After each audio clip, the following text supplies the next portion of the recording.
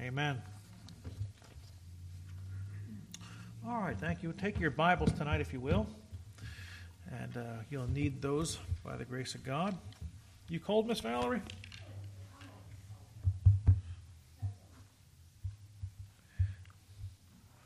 Exodus chapter number 17 tonight in your Bible. Find the book of Exodus chapter number 17.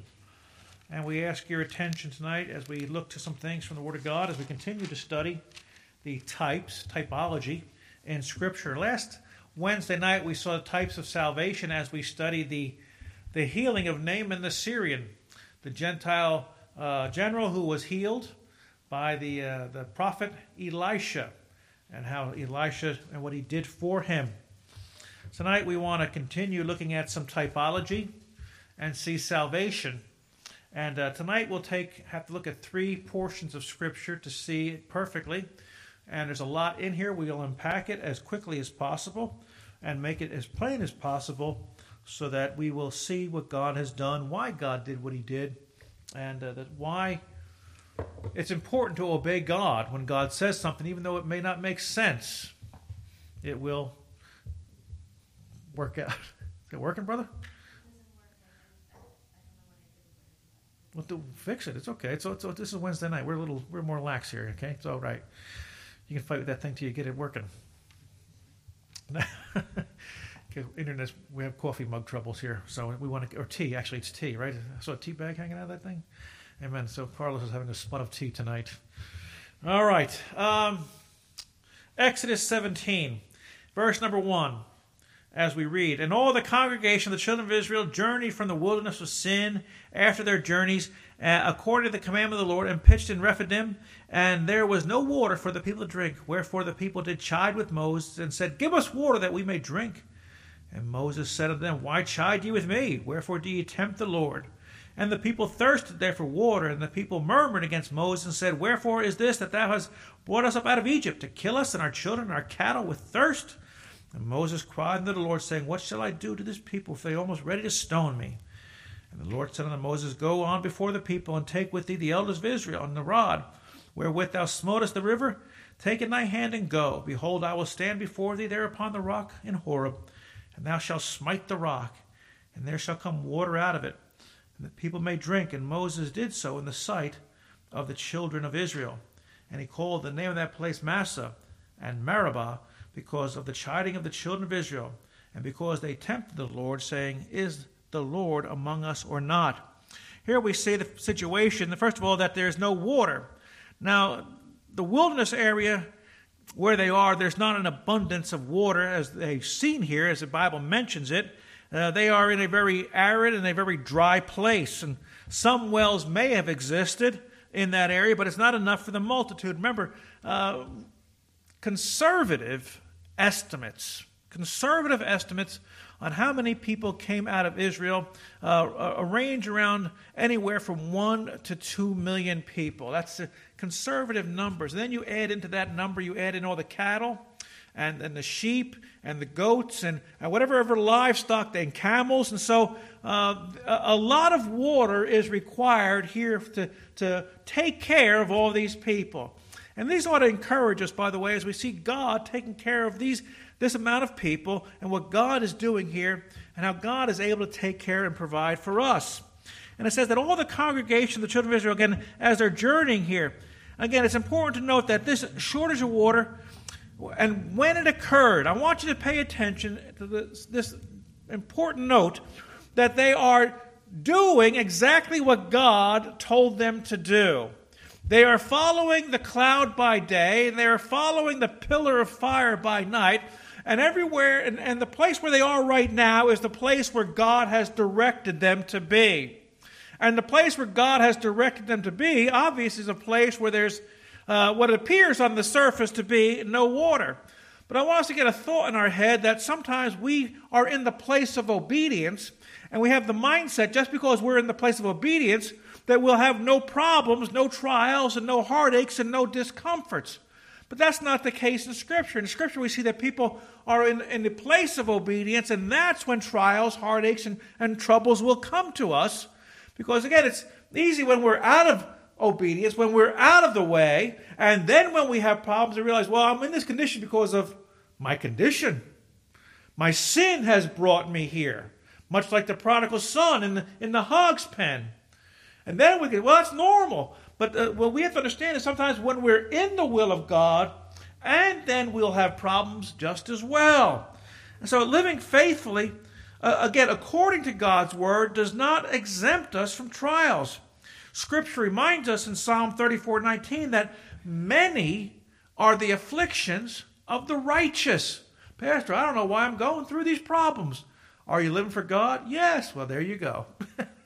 There you go. That's all you need to know. I'm serving God, and so you will have problems.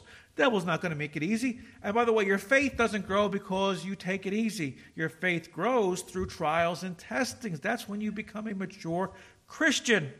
And we notice that there's murmuring going on. In verses 2 and 3, we notice how the Israelites' reaction to this water shortage, that it was to murmur. It says that the people did chide with Moses and said, give us water that we may drink. Again, when something went wrong, what was the reaction of the children of Israel? Did they pray about it? No. Their first reaction was to complain about it. Aren't you glad that the local church for the last 2,000 years has never been like the children of Israel? When we have problems, our first reaction is to pray. We never complain, we never murmur, we never whine, we never do anything like that. We're not like those children of Israel. Oh, if it were true. Oh, if that was only true. I don't understand why. Did you pray about it? And by the way, most people, I prayed about it, but that really, they kind of like, I don't understand this, God, and that's their prayer. That's really what their prayer life comes down to at that moment in time. And instead of saying, you know what, we're really going through a fix right now, and everything's falling apart, let me get alone with God for a little while. And when we think of the Israelites, we think of all that they had seen. They had seen the 10 plagues that released them from bondage. They watched the destruction of the mightiest nation on planet Earth. And those 10 plagues basically leveled the nation of Egypt and brought it to its knees. God wiped them out on every level. They were financially and in every way ruined. And it was going to take time, and even militarily, when God drowned the army in the Red Sea. They saw that. And they seen God do great things. And do you think their faith by this point in time would be, you know what, God's able. And God can do something here. But no. They've seen it, and yet they complain more and more. And again, in the previous chapter, which we did not look at, we saw them accusing of Moses in regards to food. Where's food? We're out here. We're going to die. We got no food. And God provided food for them. And again, those in spiritual leadership will be accused of a lot of ridiculous charges by people who lack character. They really do. I've experienced this in my life. People have always accused me of things. And we just have to be faithful to Almighty God and serve God. They accused Moses, here, you brought us out here to die of hunger. Now you brought us out here to die of thirst. What kind of crazy accusations is that? It makes no sense. And they're accusing a godly individual. And you can never, listen, Moses, there's 3 men in your Old Testament that are the top 3 men of your Bible. The first one would be in Genesis, Abraham. The second one would be right here, Moses. And the third would be King David himself. Those are the 3 great men. And there's many other great men, but those are the top 3. You'd be hard-pressed to try to fit anybody else in this category. God gave more scripture to those men than he did to anybody else in his Old Testament Bible. And so Moses here, one of the great, great men of history and of the Bible. And how did they treat him? They accused him of all kinds of insanity. And Moses says that they're almost ready to stone me. That means that they're ready to kill him. And again, Moses reveals their hearts here, their lack of faith, and all these things. But friends, always be careful of what you're going to accuse somebody of. Always be careful with accusations. Don't be quick to accuse and condemn and hang people. Find out facts first and know things. And just be careful with it. It's been my time in the ministry to see my pastor was accused of a lot of crazy. And I myself have been accused of a lot of crazy by people who didn't have all the facts. And by the grace of God, none of the crazies were true. They were just lies, innuendos, or half-truths. We see the reaction to the murmuring here.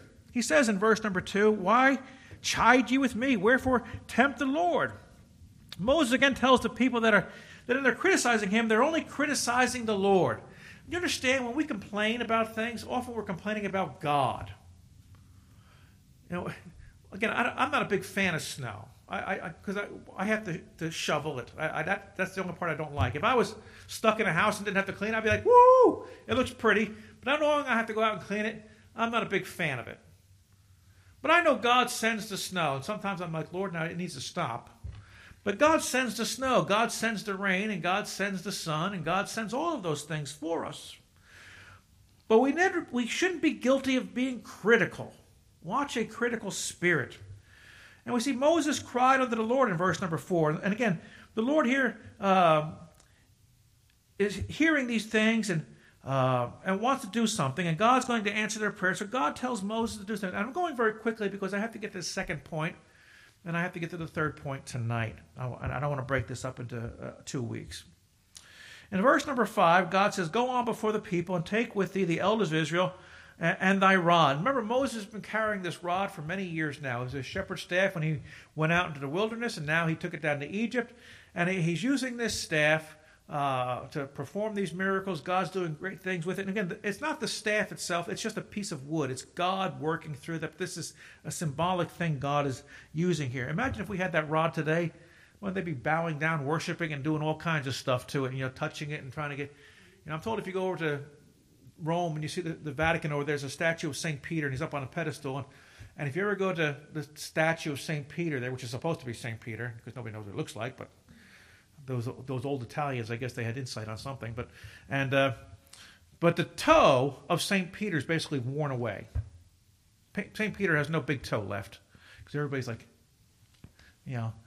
rubbing athlete's foot on their forehead, trying to get Peter's blessing on them.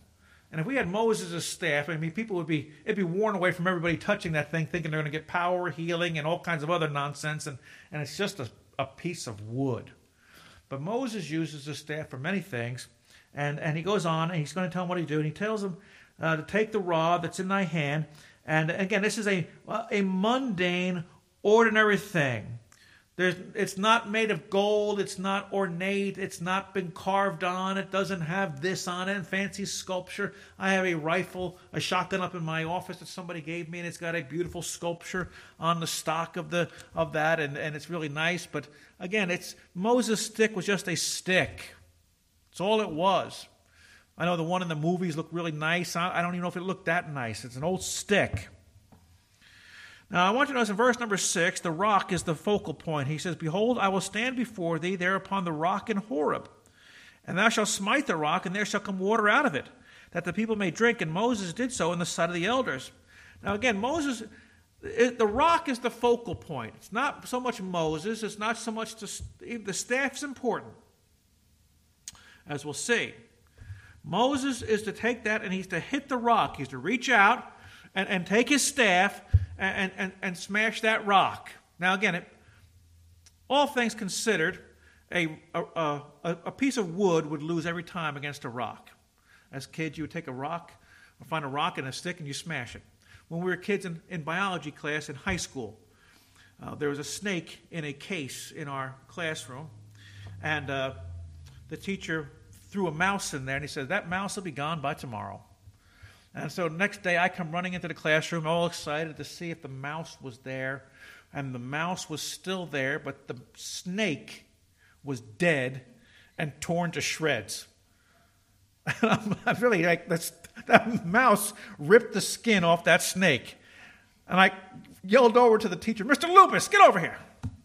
I said, "I thought this mouse just whooped up on this snake." So, the snake must have died. That mouse ripped into that. Now, the snake probably died, but it was awesome. As a teenager, you're 16 years old, and you see this snake ripped to shreds, and that mouse just bouncing around the cage. My friend, a wooden stick against a rock should lose every single time. But God's in control here, and God's going to do something for us. And we notice in verse number 6, God says, "If you smite the rock, water will come out of it." And there all of a sudden this miracle takes place, and water pours forth from the rock. And again, this is something only God can do. Now, I want to understand in the miracle and doing of all this, it's not just a stream. It's not just a trickle. We said let's just be very conservative and say there's only a million people. Let's not even break it down and say there's only 500,000, which there's not. And then on the livestock, a lot of water has to come out of that rock. It's going to be a massive amount of water. And that's not like one guy there with a next, they'd still be there filling up their canteens.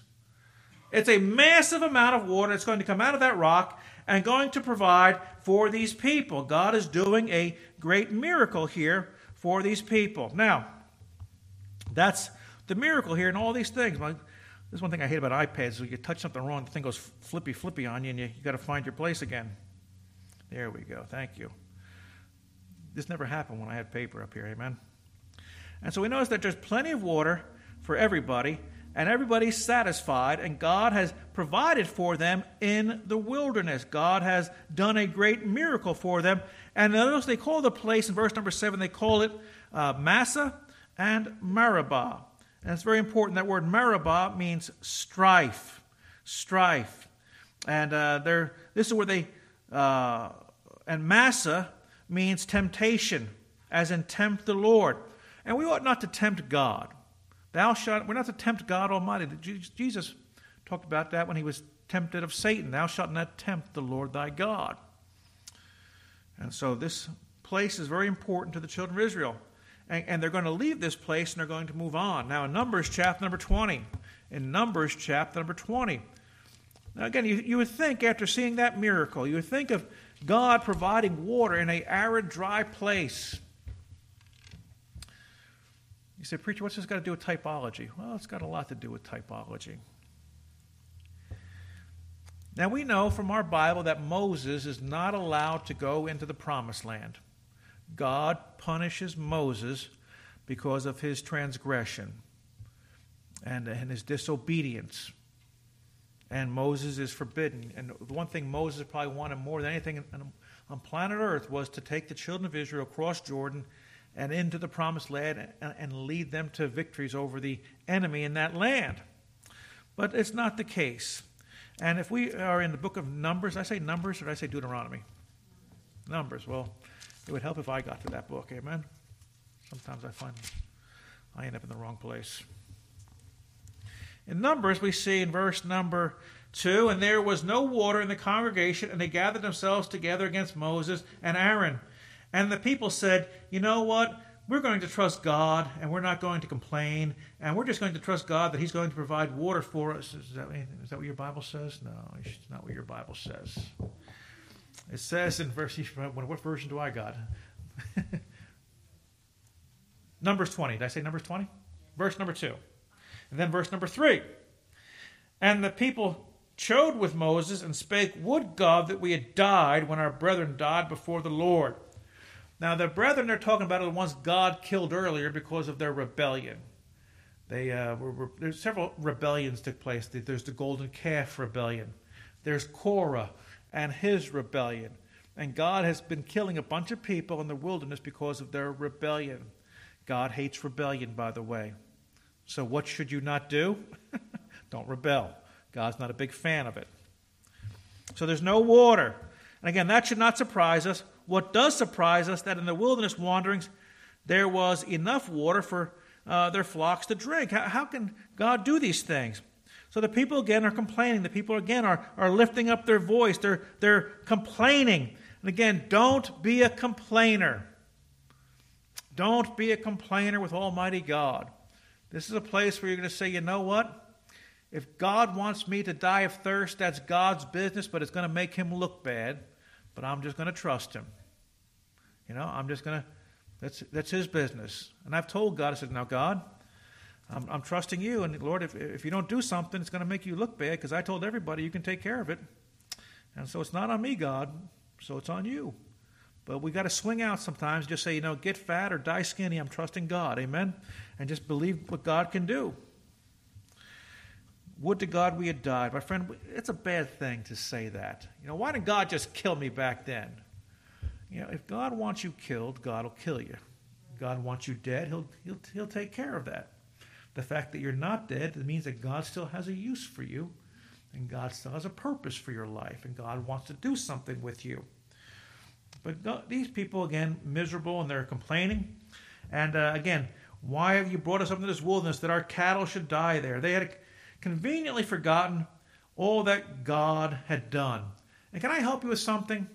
And this is good for you, and it's good for everybody else you deal with. Complainers make no sense in life. They make no sense whatsoever. People complain about the craziest thing. It's like, well, what do you want me to do? Sometimes everything's out of everybody's hands. The power's out. What do you want me to do? This is happening. What do you want me to do? They're dying in Ethiopia. What do you want me to do? I can only fix what I can fix. And I'll fix it. But complainers always just make no sense. Again, what they're saying this is a evil place. This is an evil place. My friend, because they're in this place. If God brought you to a place, does God do anything bad? No. So to complain about the place, again, in the will of God, where God has directed you, the cloud has led them there, the fire is led there. This is not a bad place. This is God's will. This is God's place for them. In our life, we've got to learn this is God's place for me right now. There's lessons to be learned. There's truths I need to know. There's education in this spot. My faith will grow in this spot. But this is where God has me right now. And so they conveniently ignore all that God has done for them. And we notice again what Moses does in verse number 6. And Moses and Aaron went up from the presence of the assembly to the door of the tabernacle of the congregation, and they fell on their faces, and the glory of the Lord appeared unto them. Thank God for people who know how to pray and get a hold of God. We see the humility of Moses and Aaron. They're under this attack, and it was humility before God. And my friend, we always ought to be humble before Almighty God. Don't ever walk into the throne room with pride and arrogance. Now, the Bible says we can come boldly, but it doesn't say come proudly. It doesn't say come arrogantly. It doesn't say come angrily. It says come boldly. But we are to come with humility before the throne of grace, knowing we really don't deserve anything, but God in His mercy wants to do good things for us. And again, God is going to show up, God's going to do something here, and God's going to answer their prayer. And God has a plan for this water to come out. He says in verse number 8, take the rod, and gather the assembly together, thou and Aaron and thy brother, and speak ye unto the rock before their eyes. Notice what he says, and you ought to mark this, and speak ye unto the rock before their eyes, and it shall give forth his water, and thou shalt bring forth to them water out of the rock, so thou shalt give to the congregation and their beast. And so Moses took the rod from before the Lord, and he commanded him. So again, the command here, unlike the previous time where God told them that they were to smite the rock, this time he was to merely speak to the rock, and the rock would give forth water. But we notice Moses here in a moment of anger, in a moment of frustration. He says he's angry. He's not angry at God, but he's angry at the people. Listen, you can almost understand. I give Moses credit for being so patient with these people. God at one time said, Moses, step over. Why, God? Because I'm going to kill everybody. I'm going to wipe them out. I'm sick and tired of their complaining. So move over. No, God, don't do that. Don't do that. What about your promise to Abraham? No. And God withheld his anger. But now Moses gets angry. And he's upset. And he says, verse 10, and Moses and Aaron gathered a congregation before the rock. And he said unto them, hear ye now, ye rebels. Must we fetch water out of this rock? And Moses lifted up his hand, and with his rod he smote the rock twice. And water came out abundantly, and the congregation drank, and the beast also. Here Moses was told that he was to speak to the rock, and it would give water. And Moses in his anger takes his stick, and he hits the rock twice. And yet God still answers and does something. I want you to notice Now, God punishes Moses because he does this. Now, again, it may seem like a small thing to you, but what Moses didn't understand, and what God was doing, is that this rock pictures Jesus Christ. What is water? Water is life. We all need water. We can go longer without food than we can without water. We all need water to sustain us. I was sitting in the chair the other day, and I didn't drink a whole lot that day, and my foot went into a Charlie horse, and my toes began to twist. I told Renee, I said, I think I'm dehydrated. And so she came and took care of me and gave me some things to drink. You need water, my friends. Your body starts hurting or you get headaches. You need water. Just drink water. It's God's good recipe. But God's going to provide in spite of it. And it's a picture of salvation. And what Moses does here by smiting the rock is he ruins a type. You see, that rock is the Lord Jesus Christ. And when Moses hit it the first time, it pictures Christ being crucified one time, and out of Christ comes what? The water of life, salvation. The second time, when Moses hits it, he's ruining a typology. But Christ only suffered one time. All he had to do was speak. Do we have to kill Christ every time somebody wants to get saved? What do? We speak. And salvation comes to that sinner who believes. My daughter sent me a text this morning, all excited. They have a friend of theirs, a couple. They're not married. They're living together, and they got 2 children. And her boyfriend got saved some time ago, and God changed his life drastically, and wonderfully saved. And his girlfriend noticed a change in his life, and he's thinking, well, I shouldn't be living with her because that's sin. We should be getting married. But I'm saved, and she's not saved, and so he's in a quandary. But she saw the change in his life, and what God is doing in his life. And Melanie had a chance last night to talk to her on the phone and spend some time and led her to Christ. And that girl prayed herself, and she wept and cried, and was gloriously saved. Now, she didn't say, I need to take Jesus and crucify him. No, what did she do? She spoke, and water came forth from the rock. You see the picture. You see the typology.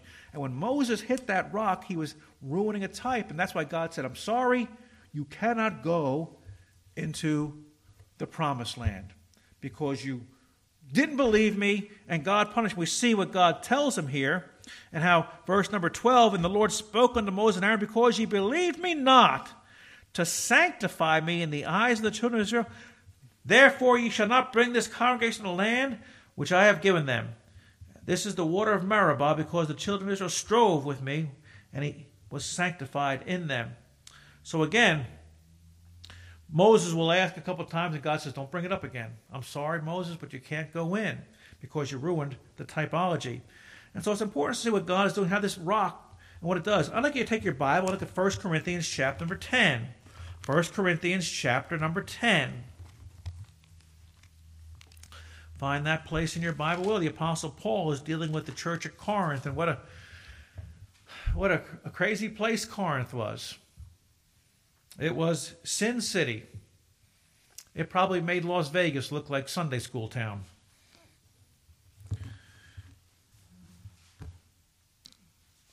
If you read the church newsletters, we'll be dealing with this topic in the newsletter.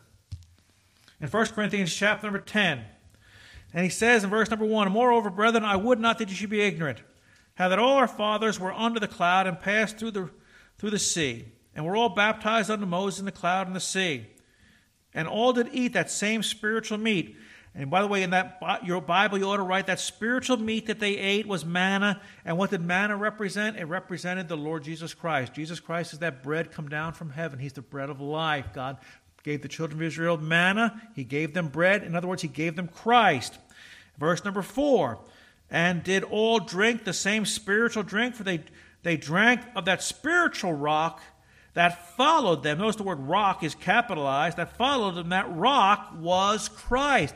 And so here we have confirmation in the New Testament of the typology, that the rock that was in the wilderness that Moses spoke to and hit was the Lord Jesus Christ. And again, we only have to speak. This is why, again, a church like the Catholic Mass, every Mass, they're crucifying Jesus Christ. and they serve you his blood, and they serve you his body, because the priest has now crucified Jesus Christ. That's blasphemous. It ruins everything in Scripture. Christ suffered once and one time for all time. And that rock we drink from, my friend, is Jesus Christ. That's what we say on the songs, "On Christ a solid rock I stand." We talk about the rock is Christ. And that rock that we see through our Scripture, it pictures Christ, what he did for us. Smitten one time, and salvation comes forth for all mankind. And for the rest of eternity, or for the rest of time, I should say, all men have to do is ask, and water will come forth, and men can be saved. Father, we thank you for the rock that's Christ. We thank you for the Scriptures that teach us this. Thank you for the typology. And Lord, help us to be willing to share Christ with others and tell them there's living water. Like our Savior told the dear woman at the well, that if she knew who she was talking to, she would ask for living water. Now, Lord, bless this time, this hour now, we pray in Jesus' name. Amen. All right, Evan, you want to come down here and help us in taking the offering tonight?